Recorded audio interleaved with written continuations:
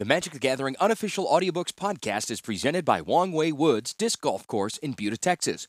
Wong Wei Woods is hosting a fundraising tournament Saturday, February 4th, 2023, and is raising funds to make the course permanent. The proceeds will go to securing permanent baskets and tee boxes. You can see more by joining the Facebook group, Wong Wei Woods. That's W-O-N-G Wei Woods. Also, if you can't make the tournament, you can still help by purchasing an official custom-stamped Wong Wei Woods mint disc. For $22, it'll be shipped anywhere in the U.S., and you may land yourself an Unfinity Full Art Land. And international disc golfers, please send a message via Facebook. But that $22 will all go to helping the course get finalized. Once again, for any Texas listeners, Saturday, February 4th, behind Buck's Backyard in Buda, the Wong Wei Woods Fundraising Disc Golf Tournament. And the rest of you disc golf fans, join the Facebook group, Wong Wei Woods, and get your disc today. You can find a link in the show notes, and you can see the discs on the show Patreon page. Wong Wei Woods, where the river is imaginary, but the OB is not. Hello, everyone. Welcome into the Magic the Gathering unofficial audiobooks podcast presented by Wong Wei Woods Disc Golf Course in Buda, Texas. I am Phil Dawson. I'm happy to have you along for the ride, and I'm happy to report I finally did it. Bought my first Brothers Wars pack. Now, they're all in Japanese. I couldn't read them all, but, man, was it exciting to see the art close up and have it in my hands. It was just a random purchase. Found them at a 7-Eleven next to the register as I was checking out, and I was like, oh, I have to buy them. If you'd like something cool in your hands, remember, we're giving away an Urza and Mishra Shadow Box Cube to the next 5 patrons that hit the $100 U.S. mark in our patronage. And don't forget to check out the shop for additional great pop culture, gaming, music moments, and more, all perfect to add to your collection. And if you get one, let me know about it at Phil and Sendai on Twitter or Instagram. You can see the Etsy store, etsy.com/shop/apesincapes. A reminder, too, that yes, we are sponsored by Wong Wei Woods, as you heard at the beginning. If you'd like to help support a dream, you can go to the Wong Wei Woods Facebook page and get yourself a custom-stamped mini disc for just $22 shipped anywhere in the U.S. Check them out and help support one of our patrons' dreams. Speaking of patrons, we added a pair of patrons since our last show, and they are definitely Skyrim fans. Yol Dovahkiin and Sul Dovahkiin, a content human and content angel or demon. Thank you so much for your support. It really means a lot. Again, everything from the patron page until March is going to our trip to the States for the first time in 4 years.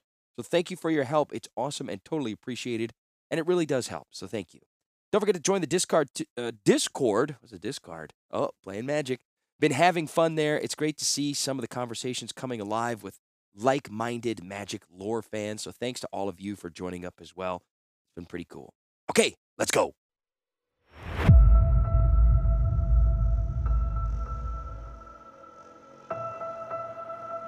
Chapter 8. Urza was unprepared for the Phyrexian attack. One moment, the Planeswalker had been studying a cliff face for traces of Thran artifice, and in the next, a stream of hellish energy had slammed into him from behind and pinned him to the rock wall. It had required of the walker every ounce of his willpower to hold together his form in the face of the surprise attack. The second negator hit him from the side, a flurry of rending claws and razor-sharp fangs. Only by throwing the second Phyrexian into the energy attack of the first did Urza manage to break away and recapture a portion of his strength. Now the three danced about wildly. Urza moved with preternatural speed, his attention divided between 2 negators. They came close to matching him. Lightning crackled at Urza's fingertips, striking out like some kind of whip, keeping the negators at bay. Where the energy touched the creatures, it split the armor, exposing black, corrupted flesh beneath. He couldn't seem to reach anything vital in these robust creatures. The energy cannon that replaced the arm of one Phyrexian continued to strike at him with dangerous effect. Wherever the reddish stream touched him, the equivalence of mortal pain ate into his concentration. The more he devoted to keeping his form intact, the less he had to deal with his own offense. Urza settled into a defensive pattern, gambling that the Phyrexians could not come up with another surprise while he built up his own power. The negator, predisposed to physical assault, uttered a long and piercing shriek that threw a disrupting ripple throughout the walker's entire form. A wisp of fiery energy from the cannon caught Urza in the arm, and for the briefest second, he recalled the mortal pain of a burn as well as the disruption to his immortal form, a sensation he would have been happy to have lived without remembering. Drawing power from his memory of the Hurloon Mountains, calling forth the powerful mana they offered, Urza cast lightning from both hands, which began piling up in front of him. The collection pulsed and grew, spitting out arcs of snapping energy. No more time left to him. Urza cast the large ball of lightning forward. It sped toward the negator, brandishing the cannon. It dodged the first pass, but was caught up trying to shake the inexorable advance. It gave Urza all the time he needed. Bringing his staff to bear, the Planeswalker triggered one of its many functions, a sonic attack, one that he had devised decades before to deal with the Phyrexian infestation of Talaria. The sound interfered with the composition of glistening oil, the lifeblood of Phyrexian living artifice. The high-pitched harmonics slammed into the second negator with incredible force, throwing it back and pinning it to the earth. Sprays of gray-black liquid gushed from the negator's open wounds, and it trembled and shook. Urza moved forward. The head of his staff pointed directly at the creature. With a final spasm, the gator fell still, its fluids leaking onto the ground and staining the soil black. Only then did Urza notice that the second negator had ignored the attack of harmonic sound. It still dodged about nimbly, evading the pulsing collection of energies that trailed after it relentlessly. There would be no escaping the strike, only delay, but the walker couldn't be sure of it being enough to kill the negator. Tapping the mana as he had done before, Urza quickly built up another such electrical storm and flung it toward the cornered Phyrexian. Weak from the attacks against him and concerned that the remaining negator might have sent a summons to others, Urza cast his form into the chaos that existed between worlds and walked away. While the pain of the burn had long faded, its memory continued to worry the back of his mind.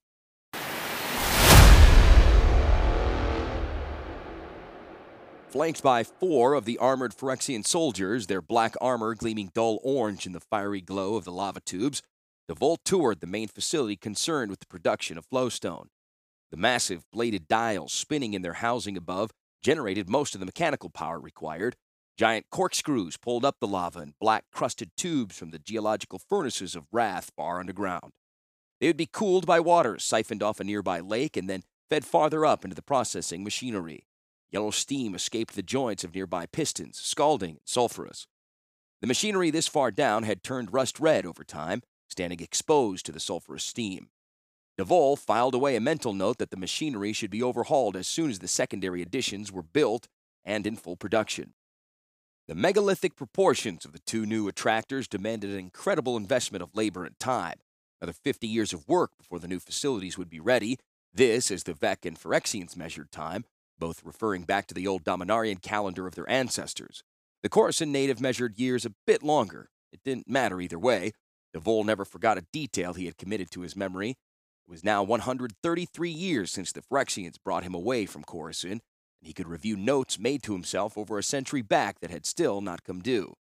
So far beyond his normal lifespan, the Phyrexian collaborator still resented being trapped in the weak and diseased body for which Coruscant physicians had once predicted an early demise. Now he had certainly outlived those physicians and any other Coruscant living then. The Phyrexians kept him alive and offered a few improvements, when it suited their needs, but little else. They guaranteed him virtual immortality so long as he kept the machines running here on Wrath, so long as he completed whatever task was set before him, so long as Krogue decided that he was useful. The Vek workers, a humanoid race with blunt features and knobby joints, stood nearby during the inspection, their pale skin, from so long trapped away from any sun, flushed in the room's heat. They despised him. He knew that, but they would never do anything so long as the Phyrexian troops stood guard. Any one of the spindly-limbed warriors could kill them all, easily, before Devol was put in any mortal danger that the Phyrexians could not repair. That was the trick, to beat the Phyrexians' ability to remake and improve. Devol was learning something of this in his attempts to kill the hated Urza Planeswalker. "I want production increased," he said to the Vek supervisor in charge. Nothing indicated a difference between her position and a common laborer, but Devol still knew. It paid to single out those who should know that their lives would answer last if any trouble should arise. His policy was simple. If a supervisor failed to accomplish the tasks given to him, he would watch those who reported to him die. The policy was quite effective, and the Vek policed themselves to keep supervisors who would not throw away their lives needlessly. "The borders must be pushed back faster with enough excess for my special use. See that it happens." The Vek nodded, sullen but compliant. Sweat ran down her face a mask, only her brilliant blue eyes spoke of her hatred. Devol departed, leaving behind 2 guards. The others came with him back down a long corridor lined with corroded metal pipes that ended in a large balcony open to the outside. He stepped up onto his flying disc. Traveling around the stronghold was no easy feat. From the caldera rim, he had been unable to accurately judge its size. It was better than 3 kilometers in height as measured from the lower machinery to the top of the stronghold's cyclone funnel tower and twice that in width, its entirety filled with Phyrexian artifice or denizens over which he had authority. His guards joined him, and Duvall mentally commanded the disk to rise and move through the open wall. The immense cavern, almost a second caldera beneath the first, knew a perpetual twilight. Some lights issued from the bottom side of the stronghold, while the Vex city below offered slightly brighter areas where its thinly arrayed neighborhoods clustered together into shared warrens. The air was warm and very humid, with condensing steam eventually falling down onto the city as a caustic rain. The disk rose rapidly toward the sculpted ceiling and then through one of the holes that dilated open and allowed a vent to the upper caldera. Duvall noted that he must, in the next year or so, look into the sulfuric rain. Not that he cared for the Vex troubles. The escape of so much mineral content in the steam spoke of inefficiency in the machinery, which must translate into slower production of flowstone. Flowstone, a wondrous substance. He discovered its merits almost immediately upon assuming responsibility for Wrath. Reaching into the wide sleeve that covered his right arm, he removed from a hidden pocket the sample of flowstone he carried with him always. Warmed by the trip into the bowels of the stronghold's machinery, the fist-sized hunk of tan stone still seemed unremarkable, as plain as it had been when the steward had torn it from the barren landscape that stretched between horizons. It was so much more. Without much effort, Duvall mentally shaped it into a series of rough figures, a cylinder, then a cube. The tam substance would soften under his command, then melt like a candle in an oven, except the stone would not run out of his hand, but toward whatever new shape he desired, a ship, an egg, a short staff. It was much harder than any other regular stone, and apparently had no limits on what it might accomplish. He concentrated a bit more, and the short staff melded into a knife with a fine bone handle and a very sharp edge. A touch more thought, and the handle softened as if wrapped by leather. Duvall had made such weapons with blades so fine as to be able to score the hardest Phyrexian metal. Flowstone apparently obeyed those with power over in the Plane of Wrath, both in small portions like he held, or in massive planes of the material. An Evencar, named by Phyrexia, would possess full mastery. Now Duvall and Krogh shared that power, a member of Phyrexia's inner circle, a permanent guest of the stronghold, and constantly looking over Duvall's shoulder. Duvall did not doubt with whom Wrath's final authority currently rested, but Krogh showed little interest in manipulating the flowstone, and it was control of the flowstone that might end up being the deciding factor of who truly ruled Wrath. The knife softened and changed shape in his hand. The disk exited the upper vent and flew over the stronghold's lower surfaces. Black metal gleamed as lightning cascaded in the sky high above and bathed the caldera in an unnatural and beautiful red wash. Duvall sent the disk on a long glide around the main tower to the throne room. In his hand, he held an exquisite flowstone crown. Yes, flowstone was one of the two paths into full power here on Wrath. Power Duvall meant to have.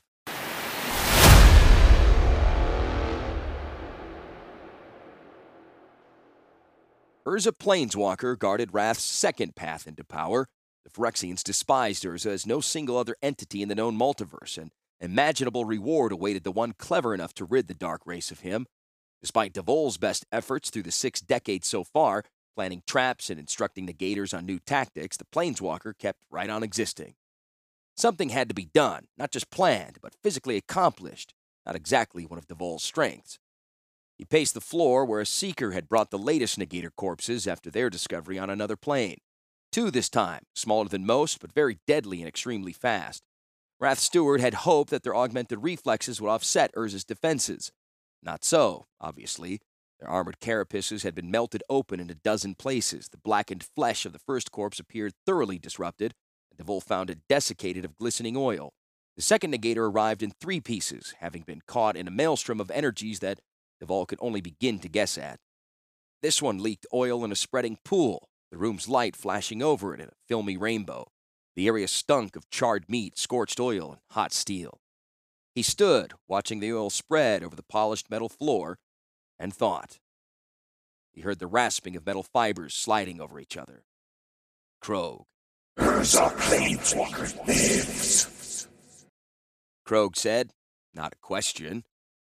The Phyrexian stopped beside Duvall, his cleft skull staring down at the ruined negators. Duvall nodded. Obviously. The council member's voice still sounded to him like a series of chattering squeals and hisses, but the Phyrexian had found it convenient to complete Duvall's inner ear, so those sounds actually made sense to him now. Removing the language barrier had also mellowed Duvall's fear of the Phyrexian, who was no longer quite so alien. Besides which, living in the shadow of death for better than a century would harden anyone to its presence. Krogh turned in Duvall's direction. What will you do now? It asked. I am thinking. Duvall prodded at a severed arm with the toe of one armored boot. The arm was actually a cannon of sorts, capable of delivering a stream of hellish energy that could disrupt a planeswalker's energy patterns. It rolled over, leaving behind a trail of soot and oily sludge. They were fortunate to have the corpses to examine. Quite often, they were never recovered. They did not perform as I had hoped, Duvall admitted. Not that predictions could be made easily. Negators did not conform to any particular design. These Phyrexians ranged from short, bulky creations to large dragon engine war machines. Bigger did not always mean better, except at times a better target. For Duvall, who relied upon a ability to organize and categorize, such maverick functions made for difficult evaluations. Urza Planeswalker must be killed. Krogh hissed. He must not interfere again. A skeletal arm reached out toward Duvall, razor-sharp fingers raking slowly through the air before the steward's face. You are failing. Duvall's wide-set eyes stared at the talons hovering inches from his face. Swallowing against the knot in his throat, he kept any waver from his voice. I am doing the best possible. Urza has lived for over 3 millennia. He will not go quietly into the void. That gave Krogh a moment of pause, possibly reminded him of the failure of so many others. The arm lowered a fraction. Duvall sidestepped away, crouching down to closer inspect the desiccated negator. Krogh expected some kind of action. The steward would find something. The easiest excuse would be to blame the negator's design. Obviously, they were flawed, though perhaps Krogh would not care to hear him maligning more perfect Phyrexians. Against any regular form of life, the negators were fearsome assassins, but a planeswalker called for a new outlook and innovation. There, Duvall met an impasse. True innovation, the ability to make radical leaps forward, would be beyond him. He had a feeling that Krogh understood that his immersion in the details and inability for radical thinking was an important reason he'd been selected for this position in Wrath. It made him the perfect steward, able to be trusted so much as the Phyrexians trusted anyone not of their own race. He did see areas in the Phyrexian negators that might be improved upon. Difficulty lay in his lack of understanding for the planeswalkers' strengths and weaknesses. It will take time, he said after some thought. He reached out and traced a scar melted into the negator's armor. His pale finger came away with just a smudge of black. More time than I first thought, he said, stalling with careful words. But I believe it is possible. He stood. There is a planeswalker can be killed. Krogh was not one for easy conversation. How? He screeched, and Duvall caught the hint of intensity behind that one word. For the first time, Duvall wondered if Krogh somehow had personal interest in the death of Urza Planeswalker. Did the Inner Council member, too, live under the shadow of death? Punishment by the ineffable, the Phyrexian Dark Lord? A chill trembled his pasty skin. Made sense, looking back on the last 6 decades of Krogh's presence and constant interference. The data had been incomplete up until now. Duvall had been unable to place a mental touch upon this Phyrexian, his mind too alien and relying on speakers for so many of those years. He answered Krogh with his own question. Can negators be completed to my own specifications? Metal cloth writhed, wrapping itself up in about Krogh's face for a second, leaving a glistening sheen over the Phyrexian's taut gray skin. This can be done. He promised. With such infrequent contact between negators and the planeswalker, it might take decades merely to enhance the negator's sensory abilities so that recovered corpses could provide better data on their observations of Urza, as well as a negator's own ability to fight him. It could be centuries more before Duvall could hope to improve on their design. It was how he worked best, though, able to organize and manipulate an infinite array of details to find the most efficient path. His plan would show constant progress, purchasing an existence for him that would stretch out over several times and the natural lifetime of a Coruscant native. Also, this evolutionary process would allow him to create an army of negators, the lethal ability of which Phyrexia had never known. With this presentation alone, Duvall might be brought up to completion himself, named Evankar of Wrath. Wasn't that the Phyrexian way, after all? To improve in the current generation that which failed in the previous? The Vole felt the Planeswalker's death was assured. The power of numbers was on his side. Eventually, Urza would be overwhelmed. But under a slow program of constant refinement to the creatures that hunted him that could stretch out perhaps another 5 centuries. The Vole would have his monsters, but eventually the life of the Walker as well. With any luck, Urza would take a long time to die.